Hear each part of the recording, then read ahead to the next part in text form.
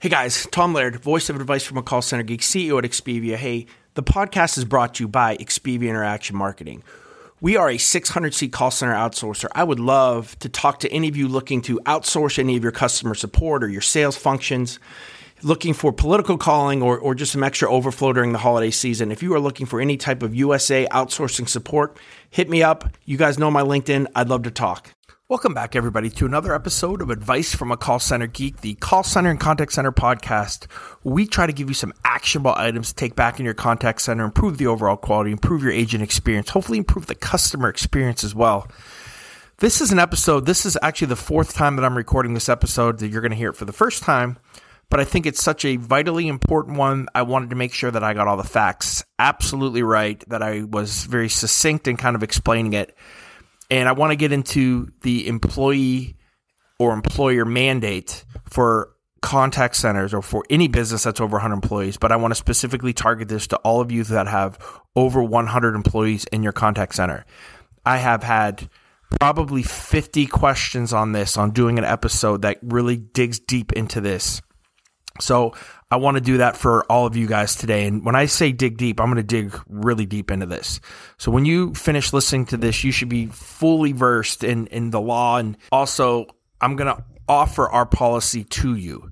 So I'm going to hopefully save you, I don't know, a couple grand at least for talking to your attorney if you guys have not already done that. And looking at the policy and creating something that I think is really a holistic document that understands where we stand on everything, has specific dates. I also have a couple one-pagers for your employees that we are going to give to our employees that just kind of stick to the facts and get rid of all the legalese, right, that I can't stand, and just kind of really document, some of the things that they need to understand, and really how it's not the employer's fault. It's not Expedia's fault. It's not your fault.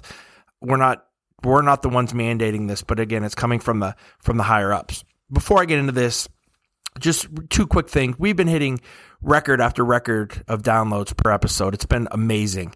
So again, I want to thank all of you. I know we have so many new listeners, so I just want to ask if we've been able to add any value whatsoever to you, if there's any way possible that you could, go on iTunes or Spotify or wherever you listen to the podcast and post a review. Don't just click the number, but maybe, what you like about it. That really helps the podcast grow. And, I really appreciate it. And I think for the people here that have been working on it, it's really helpful for them as well. And then the last thing too is we've seen a really large resurgence in the book purchases that we have, right? So we have a book on Amazon. It's called More Advice from a Call Center Geek. And it really just goes into more depth in some of these than we can do in a 15-minute podcast episode. We can really dig in a little bit deeper into the book, and it's something that you kind of always physically have in front of you. So please kind of check that out as kind of the holidays are drawing near. Okay, so let's get into this. Let's talk about this policy in depth. Let's talk about everything you need to know. And I'm doing this, as of today. So meaning today is the 30th of November, 2021. I'm going to talk about specific dates and some things there. Now, the majority of podcast listeners do listen to the podcast within about a week of an episode publishing. And then obviously there's more people that listen to it, but the vast majority of you guys, hit the new episodes, which makes sense. So I think that I'm going to still use those dates, even though a lot of you will listen to this maybe farther on down the road, because I think that it's going to be really important for anybody who's an active listener and listens when an episode comes out to kind of understand this stuff. Okay, so let's get into this. Obviously, this is for employers. And again, I'm just going to frame this as call centers, right? So this is for contact centers with at least 100 employees, right? So that could be call center reps, that could be managers, that could be IT professionals. So if you have over 100 employees in your business or in your contact center, you must have not only a policy in place that's going to hit on the things that the government needs you to do, but you need to be able to document this and kind of prove that you're doing it as well. All right. So the purpose of this policy, right, is to just make sure that we are complying with OSHA's temporary standard on vaccinations and testing. Basically, we don't want to get fined, right? That's number one. We don't want to get fined. Number two, and I don't want to say in this order, right, but we want a healthy workforce, right? We want to make sure that we're doing everything that we possibly can do to keep people healthy, and we're going to do that to the best of our knowledge with this policy. So our COVID-19 policy that we're about to talk about, we're going to talk about vaccinations, testing, face coverings, right? This applies to all employees of Expedia, except for those employees who are work from home, right? So those that don't report to the workplace do not apply to getting vaccinated or getting weekly tested. Now, they still count towards your 100 number, right? But they do not apply. It's only the people who are coming into the office and kind of all of us having to mingle right around each other every single day. So that's a huge question, and something that I think is actually helpful, and I'm glad that they did that. So let's talk about what is vaccinated, and this is no news. This is not new news. You guys have been hearing this forever. So again, fully vaccinated, it's basically, and I'm just going to sum this up because I got a ton of legalese here, but it's 2 weeks after their second shot of either the Pfizer or Moderna, or 2 weeks after the one shot of Johnson & Johnson's. So we're not including boosters yet.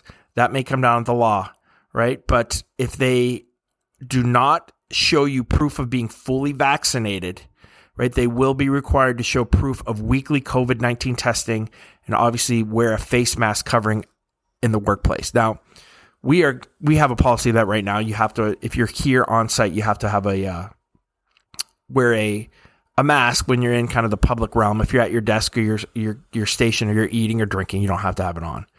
But that's kind of where we're at. Now, all employees are required to report their vaccination status. They have to show you proof of vaccination. We're going to talk about what you're allowed to ask for, what you're not allowed to ask for in some of those types of, HR-y type things, but we're going to get into that here in a second. Let's talk about exemptions before we get into that, right? So an employee may request an exemption, right? So if they have a medical condition that their doctor says, hey, they can't get vaccinated, or if they need a delay because something's going on. And again, I always say, if you're 9 months pregnant and maybe you don't want to get one, but again, I've been told that that's a bad example to give. So I'm not giving any more examples. Don't use that one. I guess I kind of gave it, but if there's a medical necessity that requires a delay, right, they can have a form that they can fill out. I have that form. Just like I have the policy here again, I can send you the policy. I can send you these forms again that have exemptions so that you can make sure that you have everything documented. All right. All right. Let's get into some dates. And this is where we kind of get into the nitty gritty. And I think that this is helpful because when I saw the policy from our attorney, I think that this really kind of resonated everything with me. So any Expedia employee this is our policy. So use your company name, any employee that chooses to be vaccinated against COVID-19 must be fully vaccinated no later than 1/4/2022, right? January 4th, 2022 is the date that the government has deemed that vaccinations have to be in place for employers over 100 employees. Any employee that is not fully vaccinated by 1/4/2022 will be subject to the regular testing and face covering requirements of the policy. All right. So now remember, to be fully vaccinated, you have to have both shots if you're Pfizer or Moderna plus 2 weeks, right? If you're Johnson & Johnson, it's just 2 weeks after. So again, they need to really start to obtain their first dose of the 2-dose vaccine no later than 12/14/21, right? So December 14th, that gives them enough time to kind of hit all the benchmarks that they need to do. So it's coming up pretty quick here. We have a push to make it 12/7/21. And that's kind of what we're telling our employees, right? Let's get your first shot in here over the next week if you want to get it done so that we make sure that we're going to be good for those of you who want to be here. And kind of the same thing again for the Johnson & Johnson. That can be delayed a little bit, but pretty much you're looking at 2 shots plus that 2 weeks really to be fully vaccinated by January 4th, 2021. So all employees who are not fully vaccinated, right, by 12/6/21, they're going to be required to wear a face mask when in the workplace. And again, that's just a general policy. Ours kind of goes a little bit more than that when we actually talk about our face mask policy. And if you're not vaccinated by 1/4/22, then you're going to have to undergo weekly COVID-19 testing, right? So that's kind of the pain in the rear for those of you who are going to be in the workplace or have people. Again, January 4th, 2022 is D-Day, right? When it comes to, number one, making sure that they're fully vaccinated. Number two, making sure that if they're not, that you have to start weekly COVID testing. All right, now let's talk about what is applicable, right? So to show that someone is vaccinated, what are acceptable forms of proof for vaccination, right? So what are you allowed to ask for? And this is kind of weird for me too. Again, this is more of an HR thing that, we're kind of talking to our HR guys about, but, this is kind of the legal ruling from our attorneys on what we can ask for and what also is acceptable proof, right? So number one is a record of immunization from a healthcare provider or pharmacy. Two is what most people have, a copy of the COVID-19 vaccination record card. Three, a copy of medical records documenting the vaccination. Four, a copy of the immunization record from a public health, state, or tribal immunization information system. Or five, a copy of any other official documentation that contains the type of vaccine administered, the dates of administration, and the names of the healthcare professional or basically the place of where they got it done. So you need to make sure that you have documented the employee's name, the type of vaccine administered, the dates of administration, and the name of the healthcare professional or clinic site that it was administered at. And all of that should be really included in all of those details. Now, here's something that I did not know in the law. It is written. And again, I want to give this a caveat, right? So if an employee is unable to produce one of these acceptable forms of proof of vaccination, so they have to try their hardest to, talk to a vaccine administrator, talk to, the pharmacy, talk to the state health department. But if they cannot get any proof that they have been vaccinated, they can attest that they were vaccinated, right? And I would be very careful with this. This is maybe onesie twosies. If you go and you have, 300 employees and 250 of them just attested, right, you're going to be in some trouble. But if you have some onesie twosies of reps or employees that they can't find it, they lost their card, they can't get another one, there is documentation and verbiage, and it kind of goes like this. I declare that this statement about my vaccination status is true and accurate. I understand that knowingly providing false information regarding my vaccination status on this form may subject me to criminal penalties, which I hate, but that's kind of what it says. So that is a possibility. I would check with your attorney if you have a couple employees that are looking to do that, but that is something that is written in the law and it is acceptable. All right. So, all right. All employees, both vaccinated and unvaccinated, must inform you of their vaccination status. The following table that I'm about to read to you guys, this is kind of the requirements for those in the deadline. So employees who are fully vaccinated, they need to submit proof of vaccination that indicates full vaccination. We'd like that by 12/6 if they're fully vaccinated by the 6th of December. Employees who are partially vaccinated, we want proof on 12/6 as well that they've already received their first one. Employees who are not vaccinated, they need to, submit a statement that they are unvaccinated, but they're planning to receive vaccination, and that's by 12/6. Or they need to submit a statement that you are unvaccinated and you are not planning on receiving a vaccination. Again, all these dates are 12/6, the 6th of December, which is about a week away. So basically, you're kind of doing a drop-dead survey of all your employees of where they stand when it comes to this. We are actually asking all of our work-from-home people to do this as well because you never know if they need to come into the office. We're trying to get just a company-wide. We've done a survey that was anonymous to kind of see where we stood. And to be honest, we weren't great. But, it kind of is what it is. Okay, so let's say you do have an employee that says, you know what, I want to get vaccinated. So an employee may take up to 4 hours of paid COVID time per dose to travel to the vaccination site, receive a vaccination, and return to work. So that basically means that there's a maximum of 8 hours of paid COVID time that the employee can receive for the 2 doses. We say in our policy as well that, if it takes you longer than 4 hours to get the vaccine, just call HR, kind of tell us what's going on, and then we'll pay you for that time. But if if it takes you 15 minutes, we'd ask that you came back and only used that necessary time. I would like to think that people are complying with that. But actually, I think we've had a pretty good, response to all that, and we really haven't had any issues. I don't want to go deep into, because I've already talked about it a lot, and you guys already have, a policy here for medical removal again, right? So if anybody who's sick, anybody has a fever, they're going to be, asked to leave the premises. Obviously, if they've tested positive, no one's allowed to be on site. We have a full return to work criteria, and it's basically using the CDC's isolation guidance, right? So if somebody does test positive for COVID-19, for them to come back, it needs to be at least 10 days since symptoms first appeared, at least 24 hours have passed with no fever, and that includes, they didn't take any Advil or any fever-reducing medication. And then, other symptoms are improving, right? So that's kind of the three things that we look for them to be able to come back into the office. Okay. So that's kind of vaccination and that. Let's talk about testing, right? So you have somebody who's just saying, hey, listen, I'm not getting this vaccine.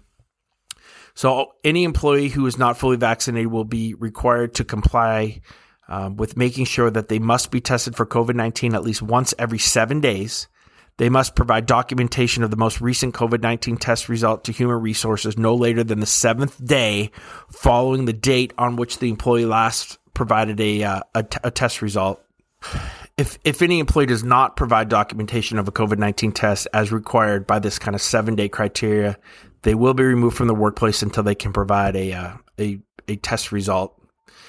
Test results are required to be turned into Human Resources, and any additional days will be unpaid. The testing is actually unpaid as well. We're having discussions internally to say, do we actually pay for the time?